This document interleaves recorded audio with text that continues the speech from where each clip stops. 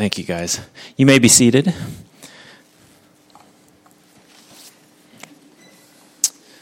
Let's pray. If you would join me in prayer.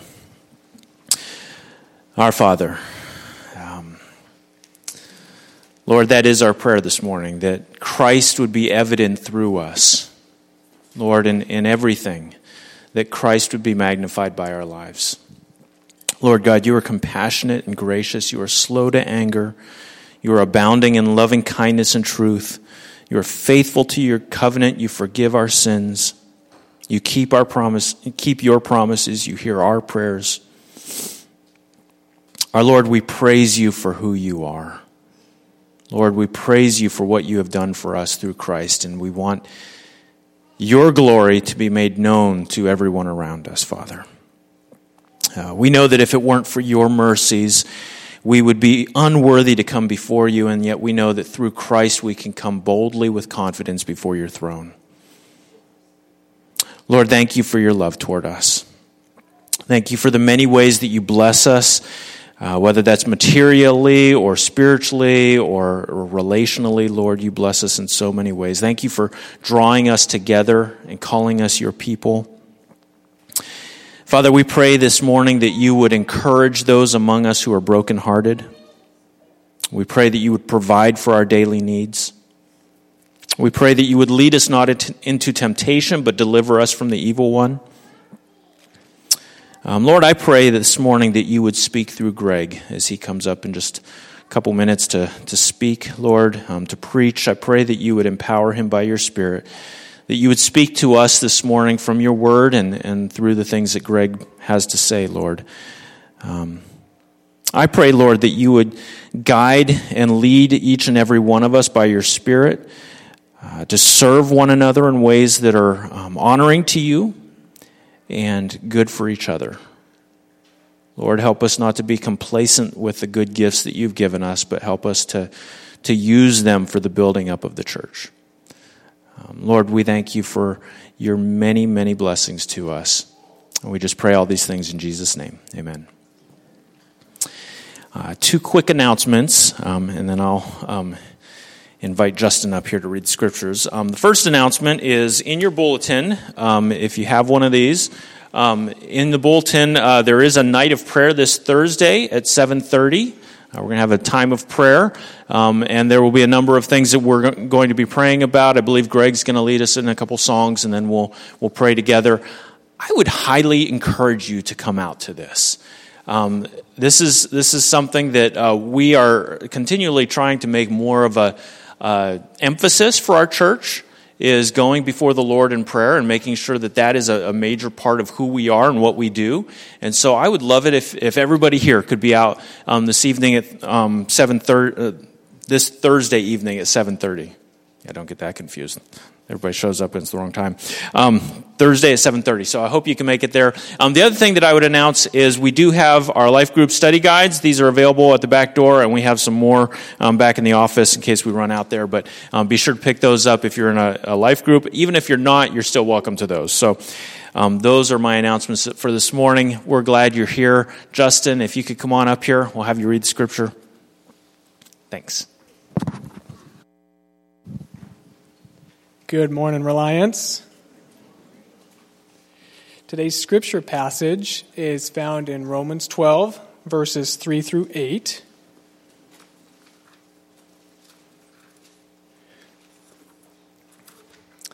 And would you please stand with me in honor of the reading of God's word?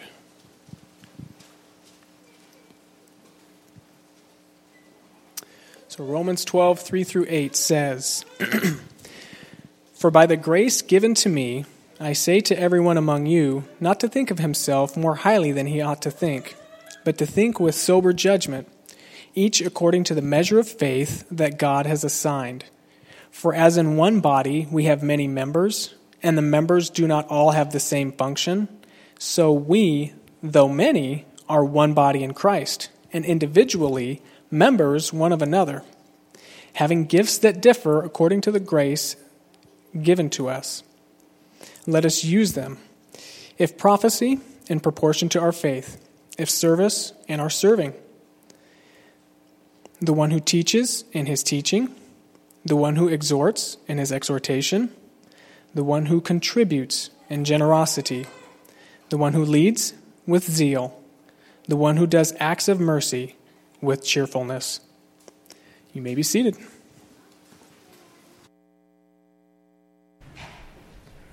Good morning. I'm not normally over here. I'm normally over there. It's kind of weird. I'm not really used to that. There's nothing in my hands. There's nothing to do.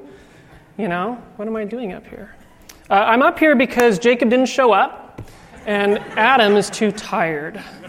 That's why I'm up here this morning. No, that's not true. Would you guys pray again with me this morning? Father, thank you that we are the body of Christ. Thank you that every good and perfect gift comes from you. I pray that you'd help me to stay humble, Father, as your servant. And I'd speak what you'd want me to communicate, that we would care well for one another as a body too, Father. That we would receive your truth and as living sacrifices be united in our call as the church to seek and understand the spiritual gifts that Paul presents for us this morning. My heart goes out to Haiti still this morning, Father, just from my relationships there. And I pray, Father, for the missionaries that are still held captive, and that you would care for them and help them to care for their enemies, Father. We pray for the churches in the Tri-Cities, not just Reliance, Father. But we pray that we would be united as a people and that there be less fractions amongst us. Help us to care for one another well and to serve with open hands. We pray this in Christ's name. Amen. Well, so Jacob asked me to preach a couple months ago. So this is not spur of the moment stuff. This is Greg knowing hopefully what he's doing. And so he's coming up this morning to talk to you. I was saying, I'm over here, right, most of the time. Normally have a guitar in my hands. I love worship. I love to sing songs. I love to encourage people to worship in the things that they're doing, whether they're big or small or whatever that is. And the best part, actually, is that I get to work with really servant-hearted people. So do me this favor. If you see anybody who's been working in the sound booth or who's been up front, it is not the easiest thing in the world, especially back there. Because anytime something happens, everybody turns like this. Okay, so encourage these guys because they're awesome. They're so faithful to serve and to care for one another. And to care for you. They're here early. They're here at rehearsals. It's a lot. So be sure to do that. That's from me to you. But I'm grateful to be able to preach this morning. When I talk about worship, what I mean is that I want to encourage what Paul had written 2 weeks ago, Romans 12, 1 through 2, finding ways to be a living sacrifice for God out of joy as worship.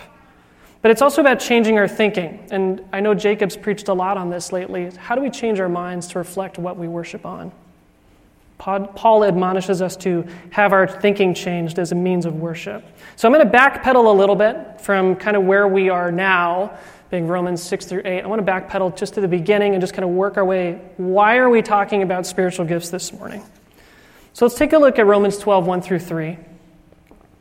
Paul writes in here again, I appeal to you, therefore, brothers, by the mercies of God, to present your bodies as a living sacrifice, holy and acceptable to God, which is your spiritual worship. Do not be conformed to this world, but be transformed by the renewal of your mind, that by testing you may discern what the will of God is, what is good and acceptable and perfect. For by the grace given to me, I say to everyone among you, not to think of himself more highly than he ought to think, but to think with sober judgment, each according to the measure of faith that God has assigned. So when I'm talking about worship, for me, right, is that I love to encourage, and I love to teach, and I love to help people see and do acts of worship around them to build up the body of Christ. Because I want the church to love Jesus more. So that even in these small, mundane, probably really repetitive tasks, and just follow me on this, okay? I want Christ to be the center of brushing your teeth, okay? Caring for an infant, reconciling your bank statements, taking your medications, having coffee with friends, going to church, and turning off your spouse's alarm clock. My wife turns my alarm clock off, and she finally changed it. It was this like sci-fi Twilight Zone sounding thing, and everybody was waking up, so there's legitimate grounds for that being an act of worship, okay? My wife was like, to the glory of God, I'm turning this off. So I love to encourage that. I love to encourage people. I love to teach people. And I've seen that in so many years of serving the body of Christ that God's allowed me to see some of my gifting as being an encourager and a teacher. It's been by God's grace that I've been able to identify those gifts. But just because I see those in my life doesn't mean I always use them rightly. Can you guys follow me with that? We neglect a lot of times the proper use of our gifts. I'm not always faithful to teach well or consistently, and I'm not always faithful to encourage well or consistently. Part of my gifting has been to get people to love the gospel, but I fall short. What I like to do sometimes is I'll nurse those gifts for myself. They don't always get used. They stay within me, and then something happens. I use them as devices to secretly criticize other people. Has anybody done this? No, of course not, right? But I don't seek the Lord. I criticize other people's works. I puff myself up, and I make myself proud, and I think, whatever, I wouldn't do it that way, right? Because I know something. I have spiritual gifts.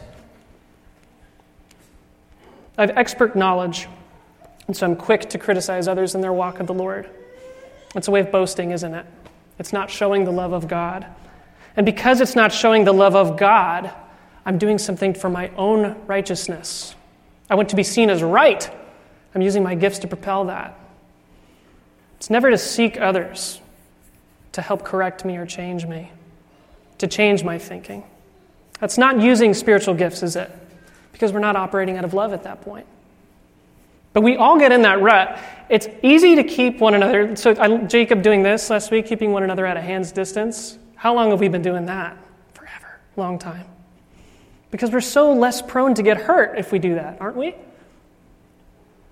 It's easier to not expose ourselves to critique or criticism or failure. It's easy to keep our spiritual gifts to ourselves because we can develop them without the real red tape of community and relationships, without a real exposure within the church and with the church being involved in our lives. But that's not the way our gifts were intended to be given or stewarded by God.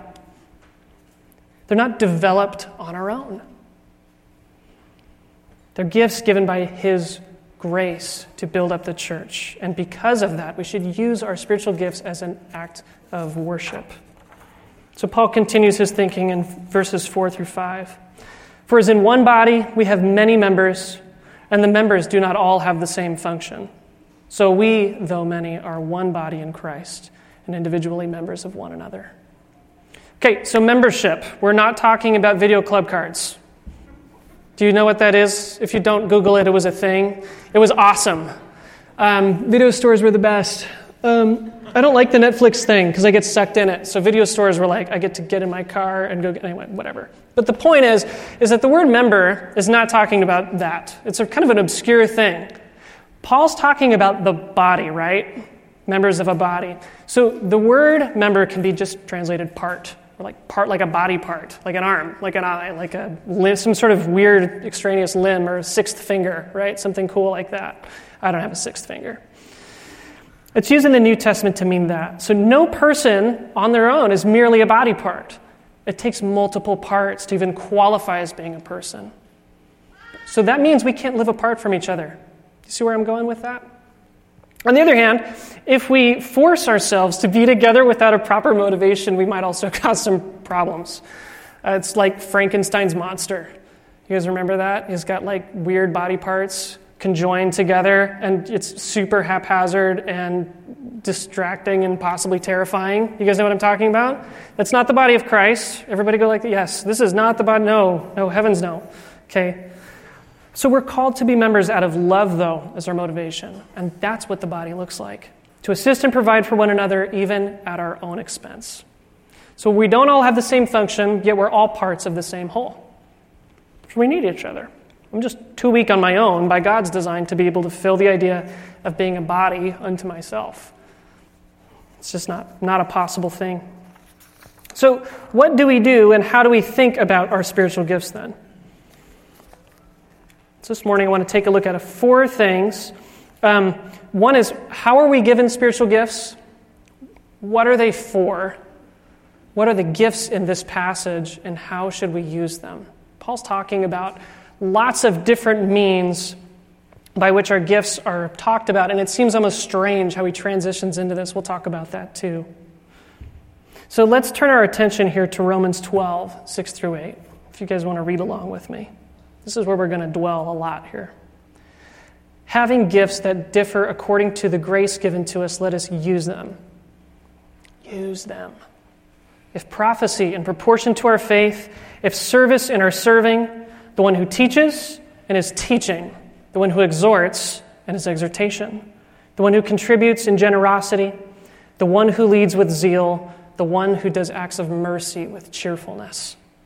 So this is weird. Like, Paul's throwing this list of stuff. He's like, be members of a body. Also, here's a list of spiritual gifts. That makes no sense, does it? But he's not just doing that. He's appealing to how we are to be individual members of the body, how we're to behave and act and use our spiritual gifts. So he's listing these to describe that everything comes from the same Spirit, and that the Holy Spirit apportions each gift to us individually as he wills. But that's not all. He's also supplying this imperative, this you got to go do this thing behind it. The spiritual gifts given to us aren't meant for us to just enjoy, but they're meant for the whole body. They're meant for the church. So how are they given? Gifts are given by God's grace. That's it. It's right there in verse 6. They're not a reward. They're not even necessarily developed over time, but are given by God's grace in his timing. So they aren't earned. And that means that they're not a sign of how spiritual we are. Isn't that great? I don't have to puff myself up by having a better spiritual gift than somebody else. Since they're given out of grace, we should use them out of grace. So where does Paul command us that we need to find out what our spiritual gift is? That's the next part of this, right? He says we need to take a spiritual gift survey. And Adam's got one prepared for you all at the end of the service. Just fill it out there in the foyer. That is not it at all. That's not it. No, of course not. Now, there's no listing of should we even know what our spiritual gift is in the New Testament. Isn't that weird? Wouldn't you think that there'd be some kind of indicator for that? He assumes that we each have a spiritual gift and that it's specific to us, though, doesn't he? He says we all have spiritual gifts. But he doesn't specify how we're to know them. So here's my thought. In some sense, we already know that we're gifted. If our desires are for the Lord and we are working in the body, then we can expect to be operating in the Spirit. Let's take a look at 1 Corinthians 12, verses 4 and 11. Paul writes, "Now there are varieties of gifts, but the same Spirit." There's not just one gift. There's a variety of these. But they come from the same place. And then in verse 11 he says, "All these are empowered by one and the same Spirit, who apportions to each one individually as he wills." I don't get to determine it. He apportions it. That means I don't have to go seeking for something that I might not find. So it's okay that we don't know our spiritual gifting if we don't know what it is. But each of us individually are equipped with something that another individual doesn't have. We can use that for living the Christian life and caring for one another and being cared for by other members of the body, even if we can't pinpoint the specifics. So if you're thinking about spiritual giftings, think of it this way. Your spiritual gift is there, right? But maybe it's not revealed to you to prevent a spirit of pride. Or maybe it's there and it's not revealed to you to prevent making your gift an idol. Or maybe it's there and God's given you confidence in your gifting. That's cool too. But all of these are given to us individually by a different means so that way we are well cared for by God's Spirit. And we can serve the body in those ways. Let's take a look at 1 Corinthians 13, 1 through 6. You guys will turn there with me. We all know this chapter. It's the love chapter. But isn't it funny? This is right smack dab after he talks about spiritual gifts. This is in 1 Corinthians 12. He's talking about how we're to use our gifts by this chapter. It says, if I speak in the tongues of men and of angels, but have not love, I'm a noisy gong or a clanging cymbal. And if I have prophetic powers, that sounds fantastic. And understand all mysteries and all knowledge, and if I have all faith so as to remove mountains but have not love, I am nothing. If I give away all I have, and if I deliver up my body to be burned but have not love, I gain nothing. Love is patient and kind. It does not envy or boast. It is not arrogant or rude. It does not insist on its own way. It's not irritable or resentful. It does not rejoice at wrongdoing, but rejoices with the truth. Love bears all things, believes all things, hopes all things, endures all things.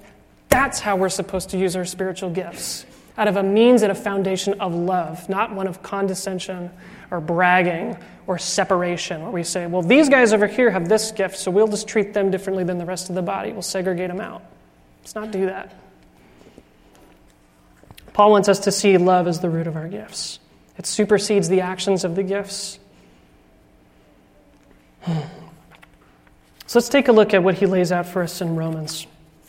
We're going to take a look at each gift that he's laying out. So just follow me. There's a point to this. Paul's got a point to this. This is great. Romans 12:6, he writes about the gift of prophecy. If prophecy in proportion to our faith. And I really wish he didn't lead off with this one. Does anybody know what this means? This is so complicated. There's so much debate today among academics and denominations and pastors and the lady who lives underneath you in your apartment. Everybody has an opinion about what this is. If it's active, if it functions today, how does it function today? So I'm not going to get into the nitty-gritty of the specifics of like that, okay? But I do want to focus on a few things. I think that the first thing Paul mentions is that he prizes this gift. This is one that he really treats different than the other ones. He loves this gift. 1 Corinthians 14, 1-3, he writes, pursue love and earnestly desire the spiritual gifts, especially that you may prophesy. For one who speaks in a tongue speaks not to men but to God, for no one understands him, but he utters mysteries in the Spirit. On the other hand, the one who prophesies speaks to people for their upbuilding and encouragement and consolation. So prophecy is this, can be planned out, can be spontaneous gift of sharing a word from God. It's specific for a situation or an individual, and it contains elements of like telling the future, right? We've all kind of heard about this. It's often displayed in preaching or teaching or exhortation or in conversations, but it also has something to it where it's intelligently communicated, right?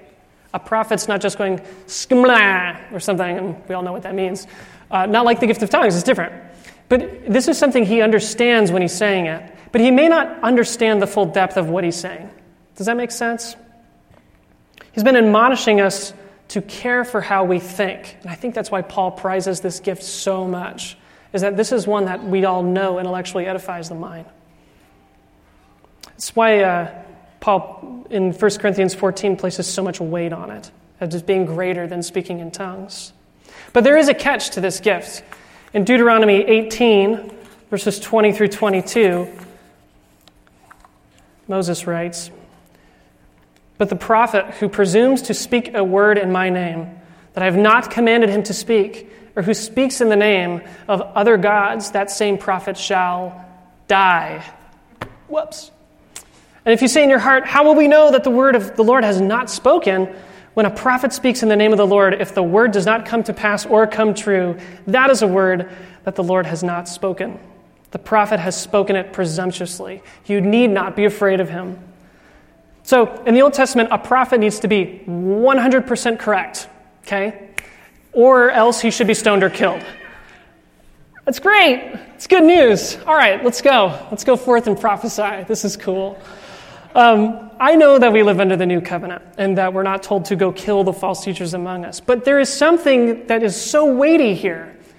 Paul doesn't want us to just sit with us not caring about what we say. He really cares about what we say, especially when we're speaking on God's behalf. That seems to be really important. It has to be completely accurate with Scripture and not have any inerrancy in it, or else it has to be completely dismissed. Completely dismissed. Those who have, Paul talks to us about using our gifts of prophecy in proportion with one's faith. So those of us who have less faith in the Lord might want to be a little less quick to speak. There, I got it out. Be less quick to speak, because maybe we don't have the right boldness or confidence.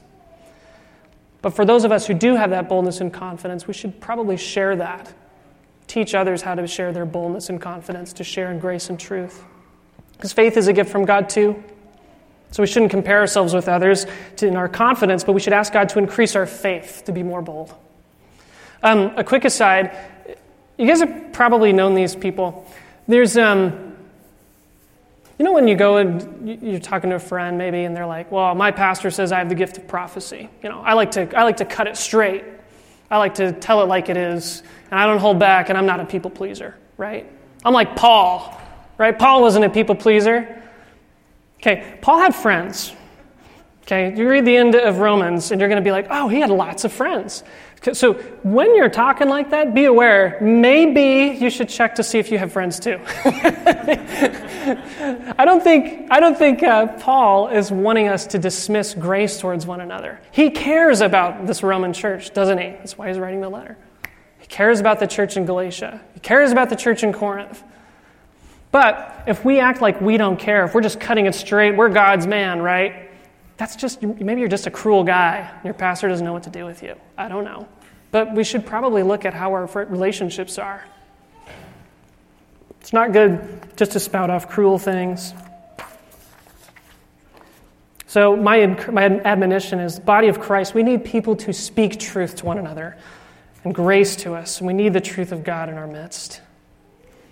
So Paul shifts gears because we're like, prophecy, cool, that's a real spiritual gift. And then he goes to the next one, it's service. Yeah, those don't seem the same, right? Those don't seem the same to me. He writes, if service in our serving. That's the next thing he points out. It feels like a mundane gift. This is not fancy. This is not special. At this point, it's like, hey, speaking in tongues, words of knowledge, prophecy, stacking chairs. Cool. Let's go forth, church. Everyone, get those chairs. We love to give weight to gifts that seem more special, though, don't we? But Paul lists all these gifts together. That's kind of interesting, too. By doing this, he's saying that these gifts bear the same weight. He might value prophecy more, but these all bear the same weight. They're all in the same list. The gift of service is just as important as the others because the body needs all of its members. We can't all just be a bunch of prophets speaking truth to one another. We have to do something. We need all of our parts to be a complete body. So the gift of service is not completely defined. And you'll see that with the rest of the gifts that Paul describes. It's squishier to pin down the specifics because that's part of the point, right? We're commanded to serve one another, but sometimes there's specific needs or gifts that we are all called to individually that are different than one another's. So if we pin it down in Scripture, we're all stuck doing the same thing. Sometimes we probably don't even see those gifts as spiritual. We probably just see them as something we have done forever. They're physical gifts. But caring is a spiritual act. When we care for one another, that is a spiritual act. There's so many ways to serve. In 1 Corinthians 12, 4-6, Paul writes, now there are varieties of gifts, but the same Spirit. And there are varieties of service, but the same Lord. And there are varieties of activities, but it is the same God who empowers them all and everyone. So I was making a joke about stacking chairs, but every time I think about stacking chairs, I think of the greatest chair stacker. There we go, chair stacker of them all, Pastor Adam. He is amazing. Guys, if the number 7 is the number of perfection, Adam will stack them to 8 high, okay? He knows how to stack chairs. He's amazing at this thing. And I can't think of a single week I haven't been here where we've not stacked chairs or restacked chairs or unstacked chairs or something like that. So every week for the Perspectives course or maybe a wedding or just different things that are going on. And Adam's there. He's just bam, chair master. He's awesome. It's a beautiful thing, guys. It's not in the Bible, right? Stacking chairs. Like, if we're thinking this is in the scripture, we're crazy people. It's not. But there's some truth to what Adam's saying when he's saying, like, so he's telling me this, okay? This isn't just me saying this. Adam says it himself. He's like, I think I have the spiritual gift of stacking chairs. But I think there's truth to this. I think God has given Adam more than just the gift of stacking chairs. So let's be fair. He is a wonderful teacher and a communicator. He's a good friend. But he's definitely not more than a servant and not less than a servant in how he approaches this church. There's a lot of sacrifice and a lot of time that he's put into little nitty-gritty details you will probably never see. And so that extends to those small things like stacking chairs, all the way to vacuuming or preaching or counseling or caring for souls. But yeah, he's really good at stacking chairs. So I want to keep that at the forefront. Adam, chair stacker. That's what he does. So our gifts of service might seem small, but they reach out to all the different corners of the body. We need to embrace them and serve fully in what is before us. So Paul tells us to use our gifts of service by doing acts of service. So my admonition is servers. For those of you who serve in small things or big things, throw yourself into this body. Help it to grow. Teach us how to serve. And likewise, teach us how to be served. We need that rest too, as you. Serve with your whole heart, because so many of us are weak and don't see the physical and spiritual needs around us. So teaching. Paul writes next, the one who teaches in his teaching. It's passing on the truth of the gospel and the surrounding implications or the appendages around it, right? It's those who have this gift should use their gifts to educate or produce knowledge of God's word to help the body grow. Practically, it looks like, reading a bunch of books, developing ideas, teaching over the dinner table. Might be super informal. Might be teaching a class or a Sunday school group, something like that. Over a meal, classroom, I don't know. But the commission Paul gives is that teaching should be used by teaching. Like, duh, right? That's a big duh. But remember what I was talking about earlier? Gifts that are not used are not actually spiritual gifts. You can't teach unless you're teaching. What are you doing at that point? Nothing. Not doing anything like teaching. By definition, it's not even teaching, I guess, at that point, right? If you're just maybe learning some things. It has no use whatsoever for the body at that point. So we need you teachers. Help us to grow in our knowledge of Christ so we can exercise our minds, better edify one another, having the mind of Christ. He turns to exhortation, and if somebody in this room can tell me what exhortation means, that'd be great for the sermon this morning. I'm kidding. It's funny. It's fine. Don't worry about it. It's different than teaching, right? Exhortation is not the same thing as teaching. He writes, the one who exhorts and his exhortation. It's like the one who teaches and his teaching. Okay. But it's different. Otherwise, why would he even include it in the list? It would just be teaching again, be redundant. But exhortation can also be translated encourage. It's the same thing. The one who encourages. Specifically, it's encouraging others to move forward in their Christian life, to move forward in their Christian living as being living sacrifices. That's what he's talking about. I think that we have a huge deficit of this right now.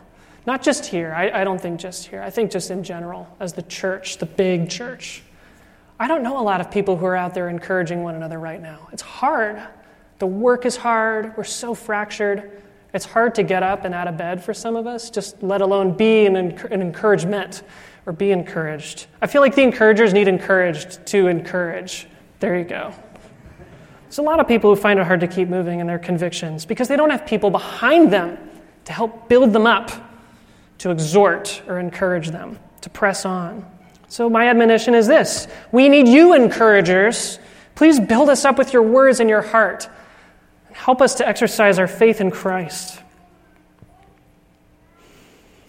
The giver. Same verse, Paul talks about the one who contributes in generosity.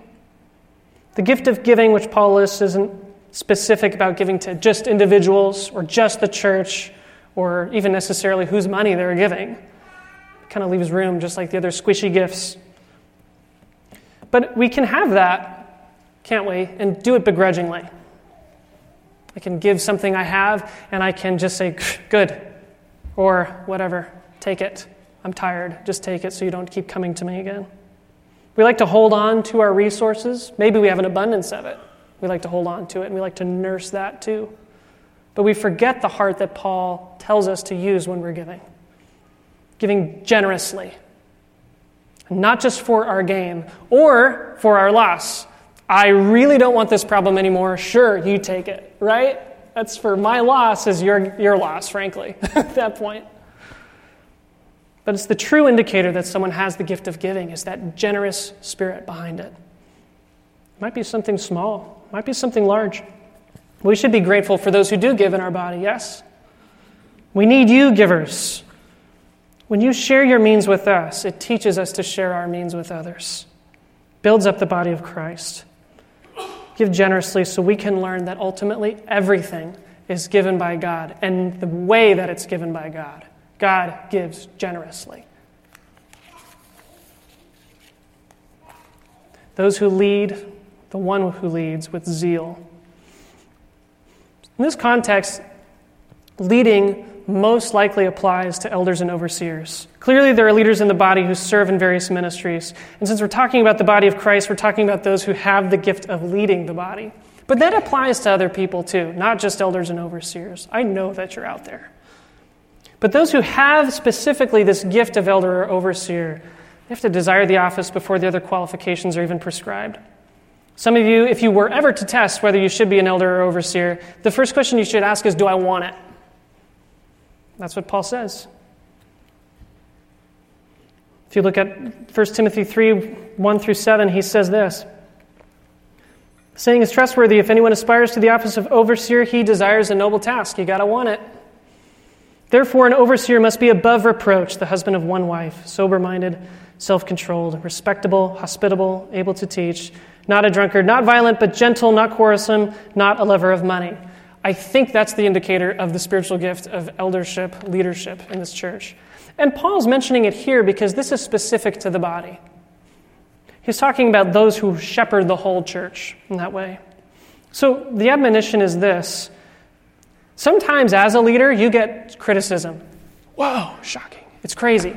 But it's like being eaten by a duck. It's like it has this little gummy beak thing, and it's kind of doing this forever, is what it feels like sometimes to be a leader. And it just doesn't stop. It's kind of weird, too.